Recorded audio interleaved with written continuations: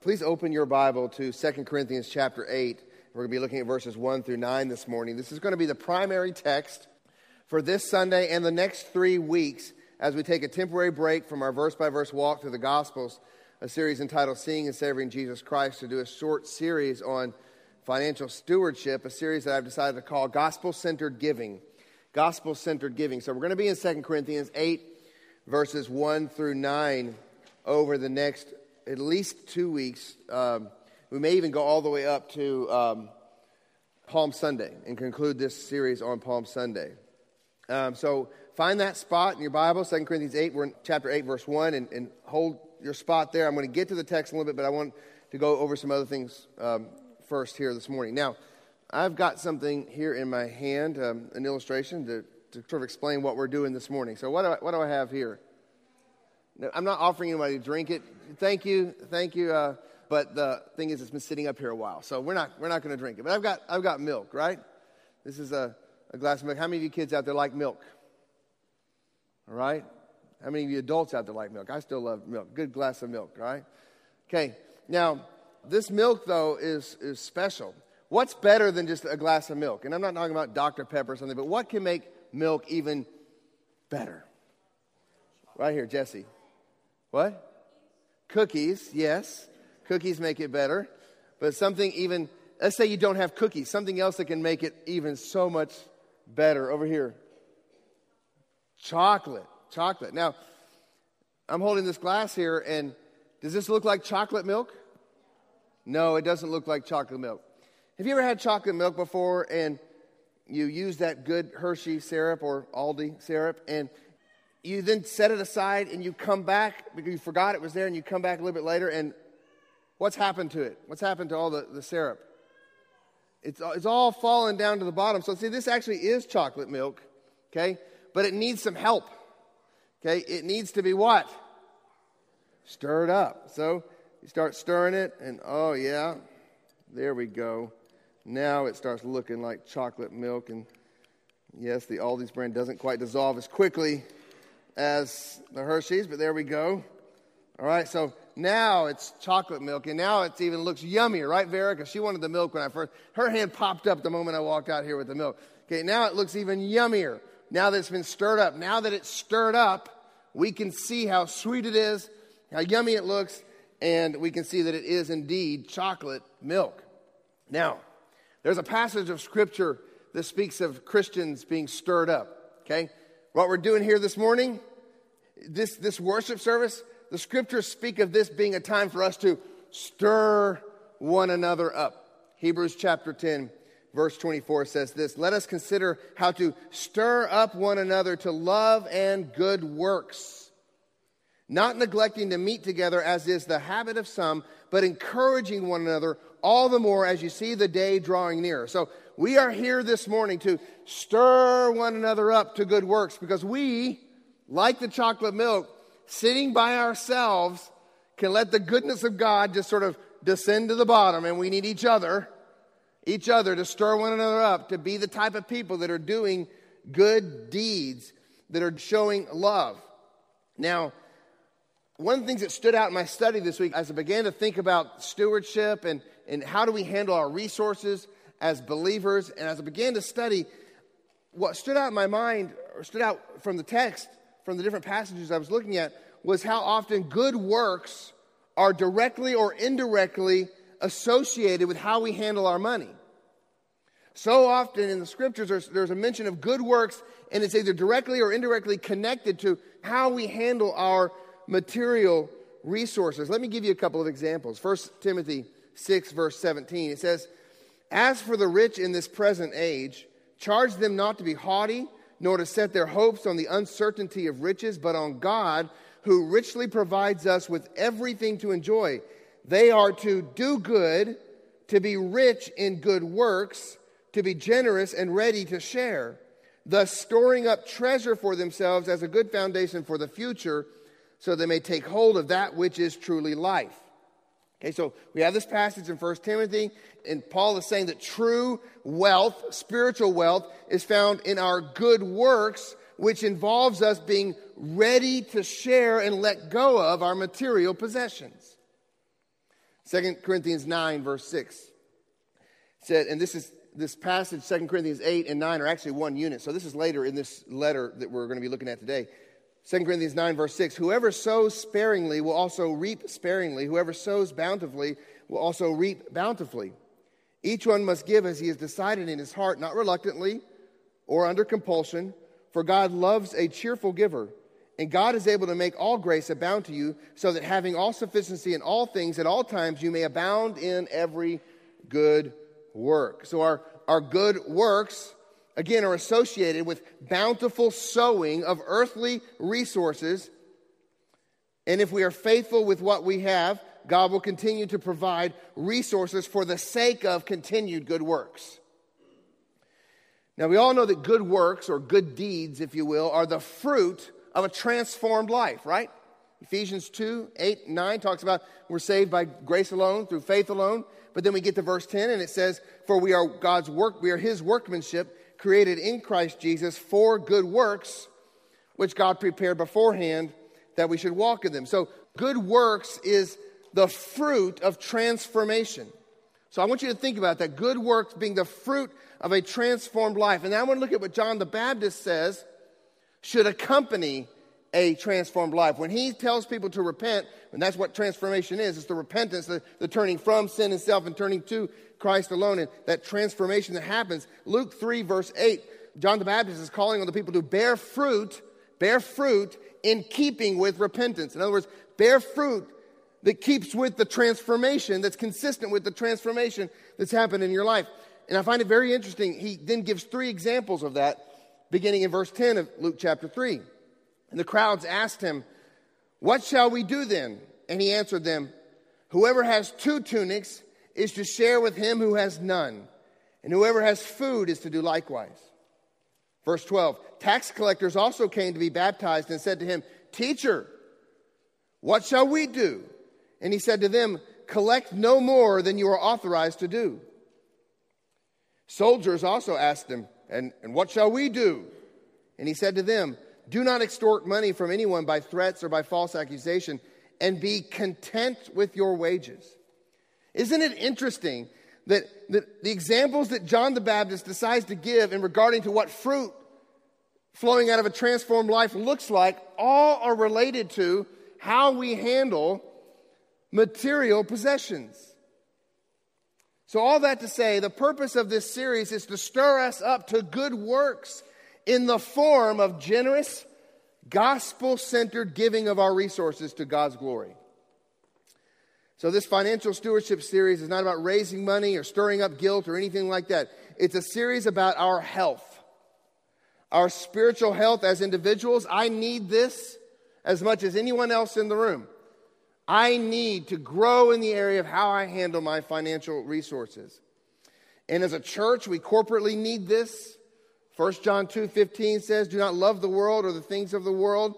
If anyone loves the world, the love of the Father is not in him. We don't want to be a people who love the world so much that we hold on to the things of the world.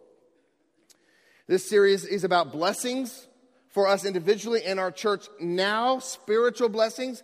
Acts 23:35, we have some words that Jesus spoke that aren't recorded in the Gospels, but they're recorded in Acts 20, verse 35, where Jesus says, it is more blessed to give than to receive.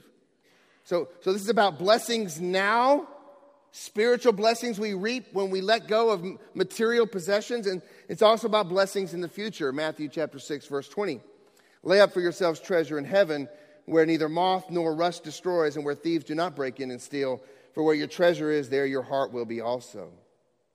So let's let this series, my desire is for this series to stir us up to good works, not the least of which is gospel-centered, generous giving. So that was the sermon before the sermon. So now please, if you would, stand as we read 2 Corinthians chapter 8, verses 1 through 9. 2 Corinthians 8, beginning in verse 1, we stand because we believe in the authority of these words. Verse 1. We want you to know, brothers, about the grace of God that has been given among the churches of Macedonia.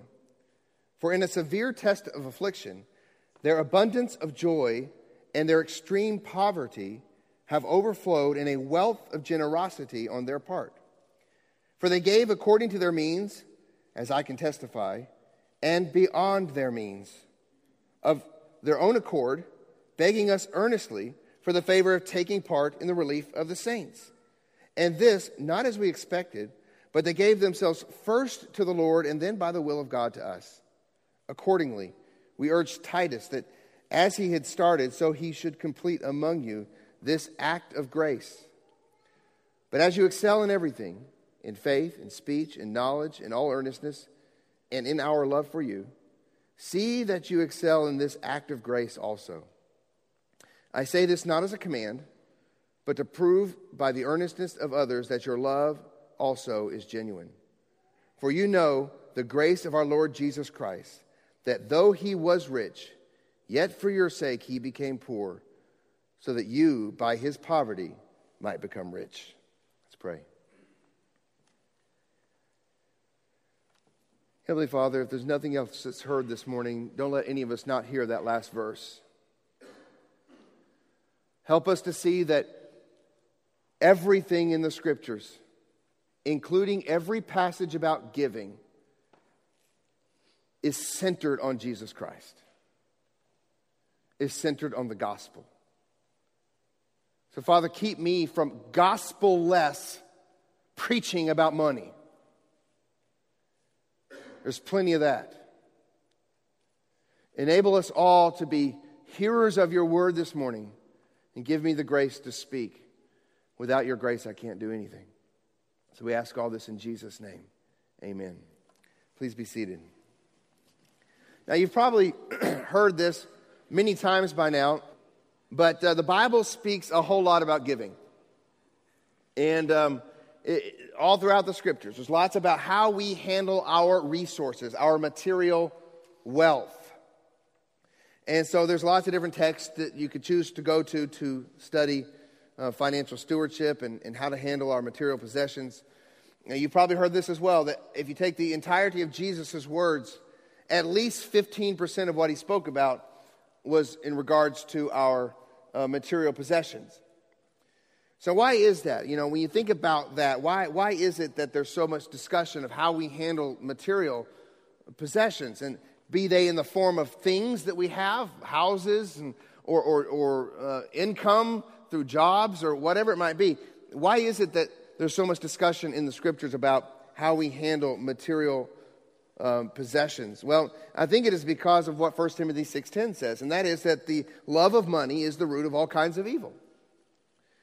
It is through this craving that some have wandered away from the faith and pierced themselves with many pangs. That's what Paul tells Timothy. So God's word takes repeated chops at that root. If the love of money, not money, that's important, but the love of money is the root of all evil. The Bible is like an axe going at it, at that root, in many different ways. But it's hard to get that root up, isn't it? I mean, I've got these... I may have shared this illustration before, but right outside our sunroom, there's these holly bushes. And I have been trying, since we've lived in that house, to get rid of those holly bushes. And I have chopped them down, and where there was just these little stumps, and thought nothing would happen. And next thing you know, I'm going to buy this next summer, they're back.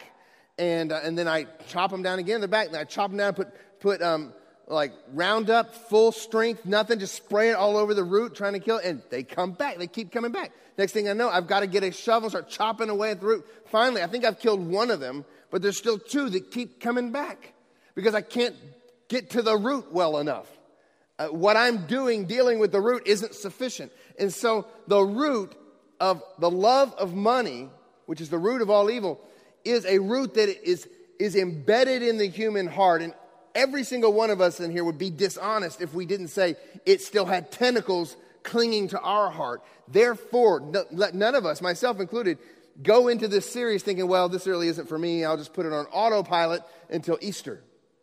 We need to hear what the Word of God has to say about those little roots that are still dug deep into each one of our hearts. Let God's Word take repeated swings at them.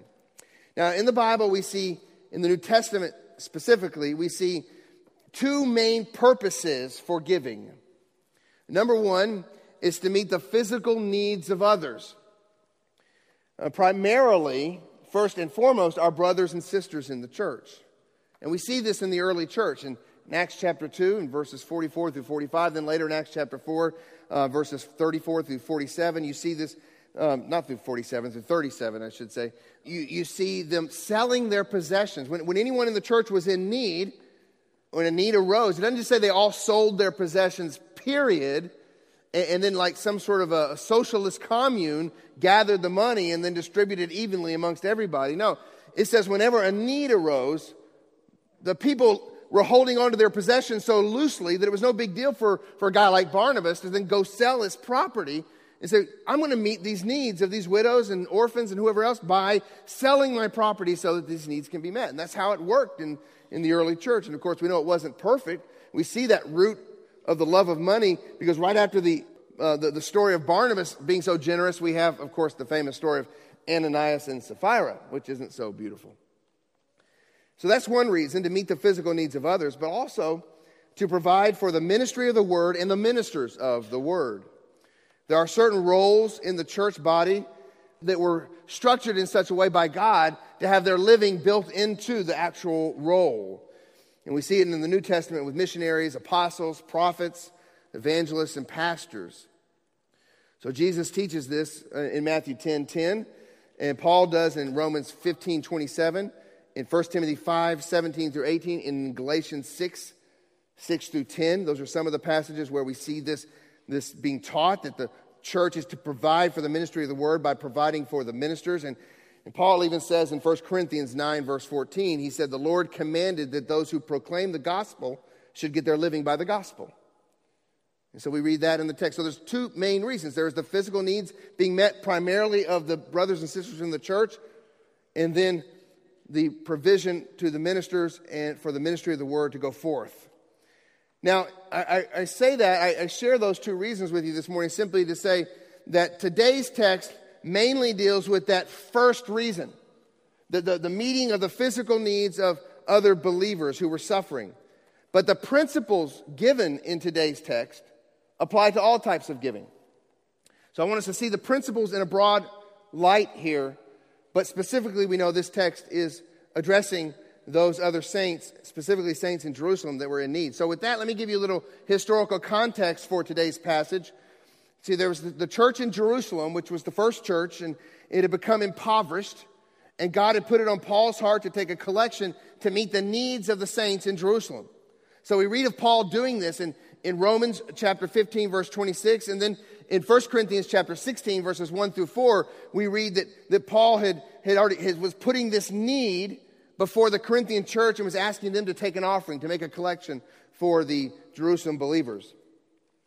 Now, why was such a collection needed? Well, the situation in Jerusalem was that the church had grown very rapidly. You remember that they had, on the day of Pentecost, they had 3,000 join the church on the day of Pentecost. And that's in Acts chapter 2, verse 41. But then later in Acts chapter 4, verse 4, we read that 5,000 men were added to the church. And it just says men. There could have been women and children on top of that. So at least 5,000 more were added just a little time later. So there's massive amounts of people who've come into the church. And with such large growth, there's immediate financial challenges. Now, take into account also that a large portion of the growth of those who came in were Jews who had actually come from different parts of the Gentile world who would make a pilgrimage back to Jerusalem specifically for like the Feast of Pentecost. And so they had come back, and now upon becoming Christians, they decided to stay in Jerusalem. Now, why would they do that? Well, because the only church is in Jerusalem at that point. The only place to hear the apostles' teachings is in Jerusalem. So all these pilgrims that come in, and that's the reason the tongues went forth in Acts chapter 2, is because there were all these non-Hebrew, non-Aramaic speaking Jews there, and they were hearing the gospel preached in their language. And so they come into the church, and they're not going back to their homes. And so imagine the burden that would have been upon the early church because of that. Now, the early church also was destitute because of reasons like widows and orphans being cut off from the Jewish system of alms. The money that would be given in the temple would often, a portion of that would be used to relieve the suffering of orphans and widows. But when these orphans and widows became Christians, they would be cut off from this Jewish system. And then on top of all of that, we know that there was severe persecution that was happening on the church. And then we read in Acts chapter 11, verses 27 through 30, that in AD 60, there was a severe famine that fell upon the church. So they're in deep trouble. This is a bad situation in Jerusalem. So Paul, with his deep love for his Jewish brethren, he makes this effort. He puts forth this effort to raise money to help them in their time of need. So now he is sending Titus to Corinth to collect the money that they had pledged earlier. So back in 1 Corinthians chapter 16, we hear Paul putting before them this idea of collecting the money. Apparently they had made a commitment to do that, and now Paul sends Titus to hold them to that commitment in this passage that we're looking at today. So what we have here today in chapters 8 and 9 is this unit dealing with that effort that Paul's putting forth to collect from the Corinthian church what they have already pledged. So to start off with, in verses 1 through 5, Paul wants to inspire the Corinthians and stir them up to generosity by giving them an example to follow. And the example is that of the Macedonian churches. Now, the Macedonian churches were the churches of Philippi, Thessalonica, and Berea. So Paul wants to put forth the example of their giving to help the churches in Corinth, the church in Corinth, give as they should. So let us this morning look at this text. I want us to look at the giving of the Macedonian churches, and in doing so, my hope is that the word will stir us up as we look at the Macedonian churches, and it'll work like a mirror, causing us to look at the word and examine our own giving. So, the first thing we see here in the Macedonian churches is simply this: grace-enabled giving. Grace-enabled giving. Now, in your notes there, I have one long sentence. I'm just going to be filling out little parts of it at a time. And so here's the first thing we see, is that the giving that the Macedonian churches practiced was grace-enabled. Look at verse 1. We want you to know, brothers, about the grace of God that has been given among the churches of Macedonia. The first thing we need to see about this lavish generosity of the Macedonian churches is that it was a work of God's grace in their hearts. It wasn't just inspired by God's grace or motivated by God's grace. It was a direct result of God's grace. God's grace had empowered it. God's grace had enabled it. The ability to give was itself a gift from God. You look at that, look at verse 1 again. The grace of God that has been given among the churches of Macedonia. So the grace to give was itself a gift from God. And that's the first thing we notice here in their giving. So Harbins, we cannot begin our focus on good stewardship and on generous giving with us. It doesn't start with us.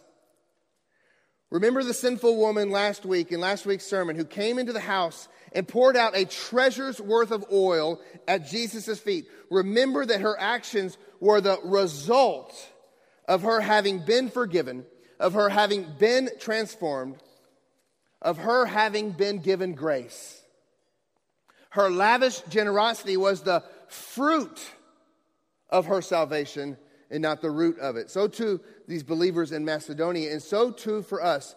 And grace is a repeated theme here in chapters 8 and 9. We see it in verse 4, in verse 6, verse 7, verse 9, verse 16, and then in chapter 9, we also see it in verse 19, and then in chapter 9, in verse 8, verse 14, verse 15. The word grace, the Greek word is charis, okay, which is a word that has a very wide semantic range. And so in this passage here, it doesn't always refer to, in the whole text, it doesn't always refer to God's initiating grace, but in this verse it clearly does. So yet again, in the scripture, we see the tension and the harmony between the antecedent work of God's grace and the subsequent willful and morally accountable decisions of man. We see in verse 1, again, that the grace of God enabled the giving. And then in verse 3, we see that they gave of their own accord. There's no contradiction here. but merely the ongoing tension in God's word that teaches us the truth that our free moral actions as believers are predicated upon God's free grace. We see it again later in this passage. If you want to run your finger down to chapter 8, verse 16 and 17, look at these words here. It says, "But thanks be to God who put into the heart of Titus the same earnest care I have for you." Verse 17, "For he not only accepted our appeal, but being himself very earnest, he is going to you of his own accord." So in verse 16, we see that God put into the heart of Titus this care for the people of Corinth. And then we see in verse 17, he's going of his own accord. There's no contradiction there. But why does Paul keep doing this to us? Why is he continually reminding us that God's grace is the initiating factor not only in our salvation, but even in our good deeds? He does it so that God gets all the glory that's due his name. As commendable as the Macedonians were, Paul didn't want the Corinthians or us putting them on a pedestal.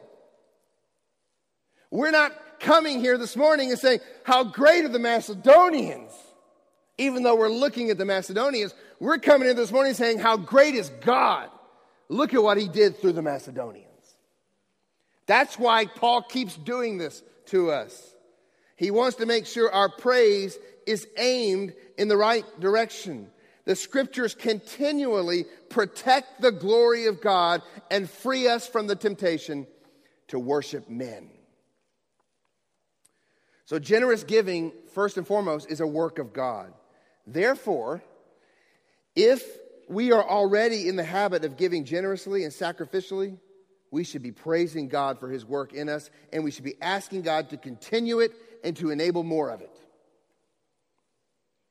And conversely, if any of us in here have not been giving generously and sacrificially as we should, the key to start giving isn't self-motivation, but repentance followed by heartfelt prayer that involves earnest pleading that God would do a work in our heart. So that's where it starts. If your family, like my family, wants to give more in this year and in the years to follow, it doesn't start with a family meeting saying, okay, guys, how can we do this? It starts on your knees before God, begging God to do it in us. That's where all of this starts. Every bit of it starts with God. Don't let us be so foolish as to think we can give more sacrificially on our own. I don't have that much confidence in me, nor any of you. Sorry. But I have a ton of confidence in the sovereign God of the universe who takes hearts and makes them do things that just blows your mind. So that's where we start. We start on our knees. My desire isn't to motivate us with rhetoric or guilt or anything. My desire is that the Word of God will do a gracious work of God in our hearts, mine included. Generosity is the gracious, spiritual fruit produced in the transformed heart of a spirit-indwelt believer. Randy Alcorn, in his good book on giving, he's got a couple of them, but one of them is called The Treasure Principle. He wrote this: as thunder follows lightning, giving follows grace. When God's grace touches you, you can't help but respond with generous giving. And that's exactly what we're seeing in the Macedonian churches in this text. So grace-enabled giving is the kind of giving we want at Harbins. Gospel-centered giving starts with grace.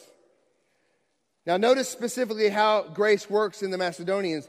It enables them to do the next thing, and that is to overcome their circumstances. In the example of the Macedonian churches, we see grace-enabled, circumstance-defying giving.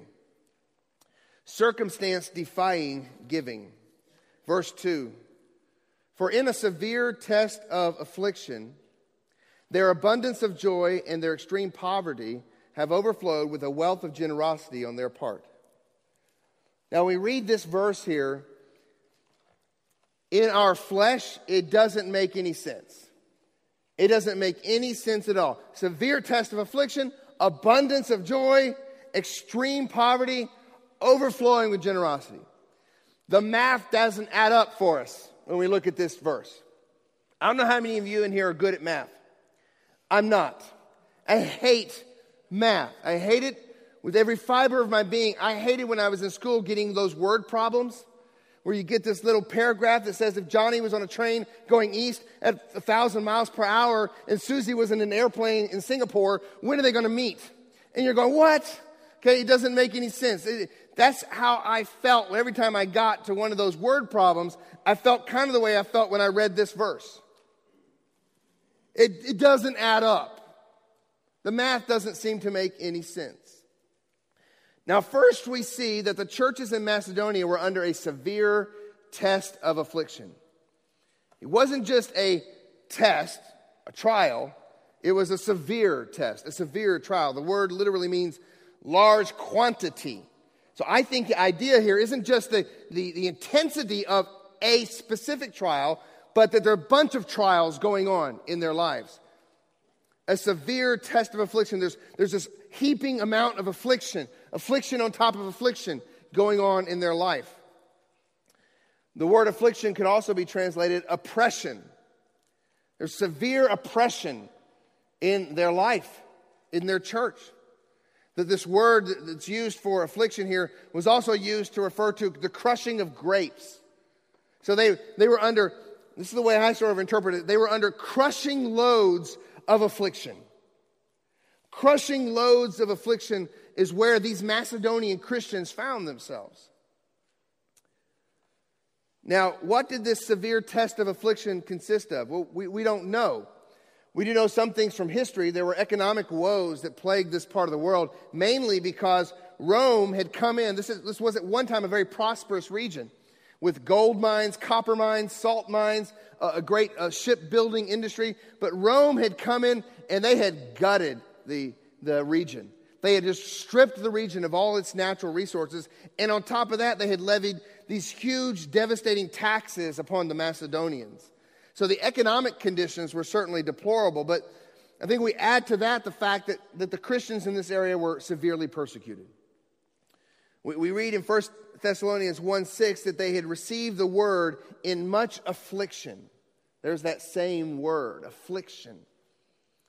So they were persecuted, and we read more of their afflictions in 1 Thessalonians 2:14, 1 Thessalonians 3, verses 3 through 10, and then in Philippians 1, verse 29.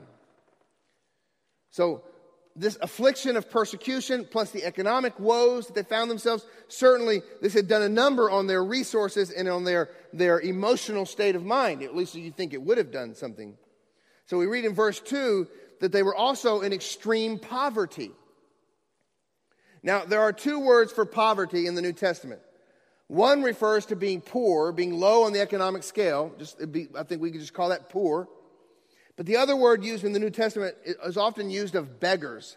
It's used of utter destitution, so we would call that being dirt poor. And Paul chooses the latter of these two words. He wants to describe their poverty not just as poor, but as being dirt poor. They are absolutely, utterly destitute. But Paul's not done with just using that word. He wants to describe that destitution even more, and so he uses the word extreme, which literally means deep. They had deep destitution. So there was this crushing affliction and this deep, deep destitution that the Macedonian churches found themselves in. They were poor, the poor of the poor. Matter of fact, what's so interesting is they actually may be worse off than the Jerusalem Christians. They actually may be worse off than the people they're actually raising the money for. So do you see something this morning? If our giving is not supernatural in that it's grace enabled, we would not be able to overcome those type of circumstances. The Macedonians would not have been able to overcome those type of circumstances. That's why it was a grace-given generosity. Our flesh will always use our circumstances, our flesh will always use our circumstances as an excuse not to give. If you just knew the situation my family was in. I want to give, and once things get better, I'll give. That's usually not a true statement, by the way. If we don't give now, in the midst of our trials that we face, we won't give later. For as long as we are in these bodies, there will always be trials, and there will always be excuses that Satan whispers into our ear. Don't fool yourself to think the excuses will disappear 10 years down the road, 5 years down the road, 1 year down the road. They won't. There will be new excuses. New whisperings of why you in your affliction, you in your poverty, can't even begin to think about giving. And again, that's why it doesn't start with you. It starts with God. It starts with grace. The Macedonians show us that giving has nothing to do with how much money we have. Generosity is not some privilege afforded to the wealthy. It is a grace-enabled disposition of the heart that cannot be explained quantitatively or even logically. Is that not the very point of Jesus' words in Luke chapter 21, verse 1? Jesus looked up and saw the rich putting their gifts into the offering box, and he saw a poor widow put 2 small copper coins, and he said, "Truly, verily, truly I tell you, this poor widow has put in more than all of them, for they have all contributed out of their abundance, but she, out of her poverty, put in all she has to live on." That is grace-enabled, circumstance-defying giving. It has to be grace-enabled. It has to be grace-enabled because it doesn't add up in our minds. The math doesn't work. How can she give all she has to live on? Someone tell that widow that she could just give 1 coin. The scripture says she has 2. Someone tell the widow it's okay just giving 50%. Someone stop her. It doesn't make any sense what she's doing. Doesn't she realize the very coffers that she's dropping her living into are the ones drawn from in order to provide assistance for orphans and widows just like herself? Why doesn't she just keep her money? It doesn't make sense. We're gonna have to help her out in the long run anyway. Why doesn't she just keep it? No one would have an issue with that. It's understandable. It makes sense. Matter of fact, for her, keeping it seems to be wiser and safer. Far be it that we or anyone should deprive this widow of the joy and the pleasure of giving simply because the math doesn't add up in our minds. Far be it for anyone to deprive the Macedonians of the absolute pleasure and joy of giving sacrificially because it doesn't add up in our math problem. And so we have not only the Macedonians with grace-enabled, supernatural giving, we have it in this widow as well. She drops both coins because it's not about math or logic or understanding. It's about worship. It's about sacrifice. It's about loving God and about loving man. It's about joy. It's about a greater treasure. It's about all these things being enabled by grace. Grace that defies circumstances, bad circumstances, and good circumstances. For us Americans, I'm more worried about the good circumstances keeping us from giving as we should. Let me take you to some other words of Jesus in chapter 14 of Luke, verse 16. A man once gave a great banquet and invited many. And at the time for the banquet, he sent his servant to say to those who had been invited, "Come, for everything is now ready." But they all alike began to make excuses. The first said to him, "I have bought a field, and I must go out and see it. Please have me excused." Another said, "I have bought 5 yoke of oxen, and I go to examine them. Please have me excused." And another said, "I have married a wife, and therefore I cannot come." And so the servant came and reported these things to his master. Then the master of the house became angry and said to his servant, "Go out quickly to the streets and the lanes of the city. Bring in the poor and the crippled and the blind and the lame." I think part of the reason Jesus gives us this parable is to show us how deadly good circumstances can be too. It's not wrong to own a field, to buy a field. It's not wrong to buy oxen. It's not wrong to get married and to save for your family. Those things are not bad unless they keep us from the banquet. Unless they keep us from greater treasure. Greater pleasure.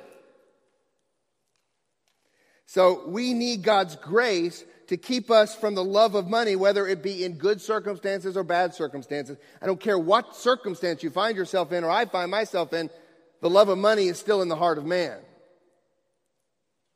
So we need God's grace. Hebrews 13:5 says, keep your life free from the love of money and be content with what you have. For he has said, I will never leave you nor forsake you. So we can confidently say, the Lord is my helper. I will not fear. What can man do to me? Now we like to quote verses 5 and 6 when we're in a scary situation, right? I will never leave you nor forsake you. The Lord is my helper. I will not fear. What can man do to me? But I believe what we fear most is losing the stuff that makes us content. You see, we need God's grace to sever the root of the love of money. And that's why we need to trust that God will never leave us or forsake us. The writer of Hebrews connects that promise of God not leaving us with how we handle our money. Because he wants our confidence and our peace and our contentment to be in the right treasure and not be misplaced. So we see in this church grace-enabled, circumstance-defying giving, but beyond that, we also see that it was joy-fueled. When we are willing to set aside the pleasure of earthly treasure, God replaces it with a higher pleasure for a higher treasure. And in this case, it's joy. Now look, in the scripture here, between the severe test of affliction and the extreme poverty is something marvelous. I mean, listen to it. We want you to know, brothers, about the grace of God that has been given among the churches of Macedonia. Verse 2, for in a severe test of affliction, their abundance of joy and their extreme poverty have overflowed in a wealth of generosity on their part. So in the middle of this bad description of what's going on in their lives, we have this mention of joy. It's like it doesn't fit in. That's why the math doesn't add up. So here they are in severe affliction and in deep poverty, and God's grace descends upon them. So here they are. Remember the picture again. The poverty is deep, deep. And God's grace descends upon them and is poured into them. And then what begins to fill them, their deep poverty, now they're beginning to get filled with what? With joy. And then that joy overflows with generosity. So Paul's really giving us, by using words like deep, he's giving us a picture here. It's like the afflictions have dug a big hole in their life. Yet because their treasure isn't on the earth, God has filled them with grace and now they're overflowing with joy. God loves a cheerful giver according to 2 Corinthians 9:7. What God's grace gives us is a greater pleasure which severs the root of the false pleasures that money has given us. The love of money is an imposture love. And the joy of money is an imposture joy. We were created for better love and better joy. We need God's grace to replace those things with true love and true joy. Over and over again, we see that trials seem to prepare us for joy. I mean, you see joy associated with trials in passages like Matthew 5:12, Romans 5:3, James 1:2, 1 Peter 1:6, 1 Peter 4:13. I wish I had time to read all these. And if I thought all of you were still behind an hour, I would go ahead and do it because the clock, would say that we're still on time. But the air we breathe in our culture and even in our churches goes against this. So we need God's grace to enable us to let go of lesser joys and embrace higher ones. Matthew 13:44, that's what this text is all about in Matthew 13. The kingdom of heaven is like a treasure hidden in a field, which a man found and covered up. Then in his, what? His joy, he goes and sells all that he has and buys the field. This is a picture. It's hard to see on our screen right here.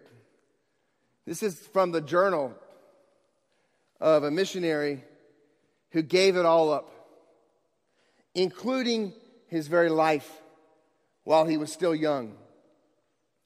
He wrote these words right here where that star is.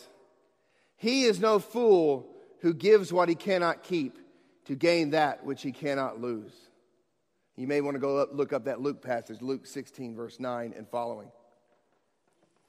He is no fool who gives up what he cannot keep to gain what he cannot lose. And that was Jim Elliot,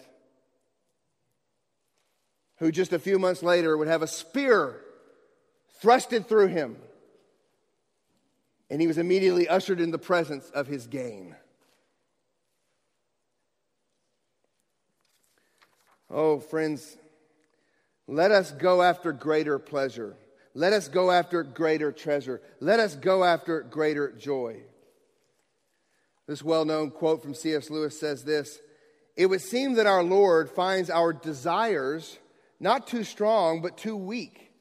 We are half-hearted creatures, fooling around with drink and sex and ambition when infinite joy is offered us. Like an ignorant child who wants to go on making mud pies in a slum because he cannot imagine what is meant by an offer of a holiday at the sea, we are far too easily pleased. We are far too easily pleased with the mud pies of our bank accounts, in our cars, in our houses, in our 401ks, and everything else. When God is offering us treasure that can't even be imagined. It is a greater joy to let go of earthly treasure and thereby know and experience Jesus even more now, the blessings that come now, the fellowship with him and the love with him and the love with his body, to participate in his word going forth. That is a much greater joy. Just the blessings you get now, participating and giving to the work of the gospel, produces joy in you that's far greater than any of these earthly treasures. But of course we know that when these bodies are spent, we're ushered into the presence of God, where in Psalm 116 it says that there is the fullness of joy and pleasures forevermore. Don't settle for the empty joy of a full wallet. Don't settle for the empty joy of a full wallet. Now, I'm not saying, I know the rejoinder, I know the comeback. I'm not saying that we are to be foolish and sinfully reckless in our money. 1 Timothy 5:8 says, if anyone does not provide for his relatives and especially for the members of his household, he has denied the faith and is worse than an unbeliever. But I am saying that we should be intentionally sacrificial, and we should even be calculated risk takers with the wealth we have for the glory of God. God is calling on us to let it all go, even if he's not calling on us to give it all at this time. We are to take our hands off of all of it and give however much of it the grace of God moves in us to give. I know he is calling on all of us to give more than our flesh is comfortable with. And when that happens, I guarantee you, what you get far outweighs what you lose. And the more we are filled with Spirit-wrought joy and grace-enabled, circumstancing, joy-fueled giving is what we see. And the more we're filled with that, the more we're generous. And so that's why the last point is open-handed giving. By open-handed, I simply mean generous, radically generous. For in a severe test of affliction, their abundance of joy and their extreme poverty have overflowed in a wealth of generosity on their part. Again, they are emptied of affliction. They are emptied through affliction, by affliction, and deep poverty. God has poured grace into them. They are filled with joy, and they overflow with a wealth, a treasure, a riches of generosity. Wealth, the word simply is treasure, and it's singular here, so it's talking about a singular treasure. So it was their treasure to give. It was their treasure to give. When you give, you discover that giving itself is such a gift from God. Giving itself is a treasure. Giving itself is a fortune. Giving itself is great riches. Generosity here is an interesting word. It means genuineness or sincerity, but it also carries the idea of simplicity or single-mindedness. So true generosity is single-minded, meaning that we cannot serve both God and money. Generosity is single-minded. We cannot serve God and money. We have one master. And again, we don't measure generosity by numbers or by dollar signs or by zeros at the end of other numbers or by percentages. I know some of you here are waiting for me to answer that question that's in your mind about percentages. I didn't want to start there because the New Testament doesn't start there. It doesn't start with how much of a percentage you should give. If I want you to go home and calculate your giving, this would be a completely different sermon. I want you to go out and fall on your face before God. Because I want whatever happens at Harbin's to be a God work, not the fact that we have people that are better at math than I am. And so it's not about numbers. It's not about dollar signs. It's not about percentages. It's about sacrifice. It starts with sacrificial generosity. The amount the Macedonian churches gave may have been relatively little. We don't know. But the sacrifice was great. And the gift was a treasure of generosity, for it came from a heart filled with grace and overflowing with joy. When we first planted the church, there was no income for the church to provide anything, not only for my family, but also just for the resources of the church. We literally had nothing. We launched out. We had some other churches support us, but all that money needed to go to support the operational cost, and we took a little bit of it to provide some sort of stipend for myself. But after that, it had to be all raising money, sending out support letters. And so we did that. And many, many support letters came back. Many were hey, we'll pray for you. But I'll be honest with you, when we sent the letters out and we prayed over those letters, there were certain names that I was sending letters to, and I'm thinking, you know what? I bet they'll give. And some of the people I expected to hear from, I never heard from. Never. Not even prayers from some of the people. I remember being deeply disappointed that we didn't even get some response from some people, and not even about money, but simply, hey, I'm praying for you. I had everything pre-stamped for them and everything. All they do is send it back. What shocked us in those first 3 years were people supporting us that really couldn't support us. There's no way. Aunt Nancy Strickland.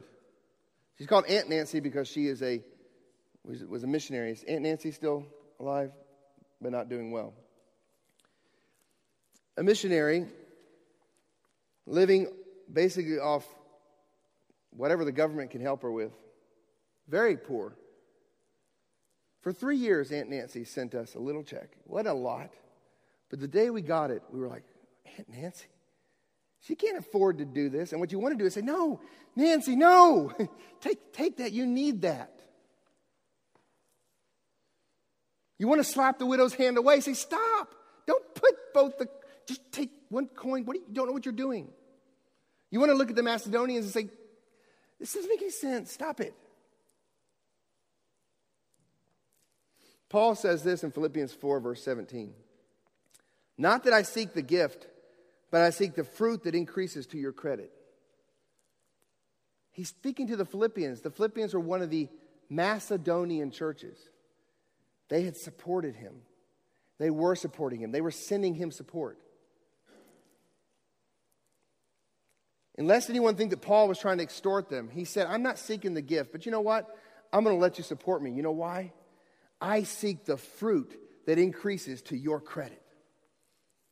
Because when you give, you get something much more than that little bit amount of money you were able to put aside to help me out. And so I'm not going to tell you no. What the widow got when she let go of everything was much greater than 2 little pennies. And it was much greater than all the stuff the rich people were putting in as well. So the question is that us? Are we experiencing grace-enabled, circumstance-defying, joy-fueled, open-handed giving? Well, The rest of this text will help us find out. It describes in detail what the nature of this generosity is. So I have 10 questions. We're not going to do it this morning. I have 10 questions to ask us based upon what we see from the Macedonians. We can't do it today, and we'll go through the rest of the text, 2 Corinthians 8, verses 1 through 9. And we'll take the next 2 weeks, maybe 3, as we go through this. Verse 3 begins with the word for. For, so this is the reason they did this, right? Here's the marks of their generosity. For, and there's 10 things in those next verses. So you can study those on your own at home this week. But I want to bring us all the way down to verse 9 because this is the foundation of all of our giving. Verse 9. For you know the grace of our Lord Jesus Christ, who though he was rich, yet for your sake he became poor, so that you by his poverty might become rich. The only reason we can have grace-enabled, circumstance-defying, joy-fueled, open-handed giving is because our Savior gave himself as a grace-enabled, circumstance-defying, joy-fueled, open-handed sacrifice for us. Christian, let that be the foundation of this whole message this morning. Our giving must ultimately be gospel-centered giving. So let's stir one another up with that truth this morning that Christ Jesus has done much for us. Unbeliever, here this morning, I ask you to consider the generosity of Jesus.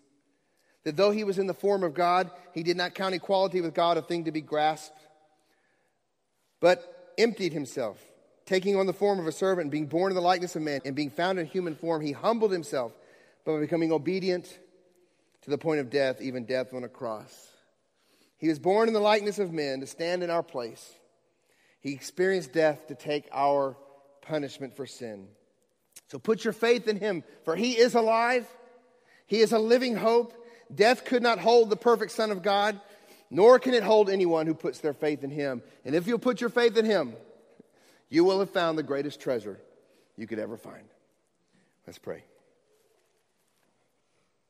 Father, I thank you for the Macedonian churches, for their generosity, for the way they supported Paul that we read of in Philippians, for the way the Bereans accepted your word, but first examined everything Paul had to say according to the Scriptures. For the Thessalonians, that even though they were in severe persecution, they served you and served you and served you, and they looked forward with great hope to your return. But as thankful as I am for those churches, Father, I am most thankful for Jesus. Father, thank you for your Son, who took on the role of a slave and let go of heavenly riches, descending into this hellhole to snatch us from the flames. So, Father, I pray that you would just help us. Help us, Lord, to be people who are grounding everything we do, not just our giving. The way we talk to our spouse, the way we discipline kids. May we ground every deed we do on the gospel.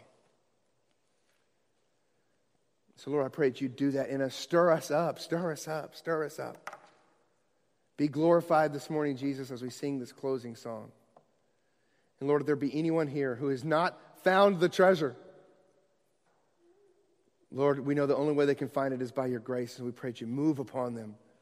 Help them to see it this morning. Open up their eyes. And then grant them the grace to submit and let everything else go. And put all their faith, all their hope in you alone as their one Lord and Savior. I pray all this in Jesus' name. Amen.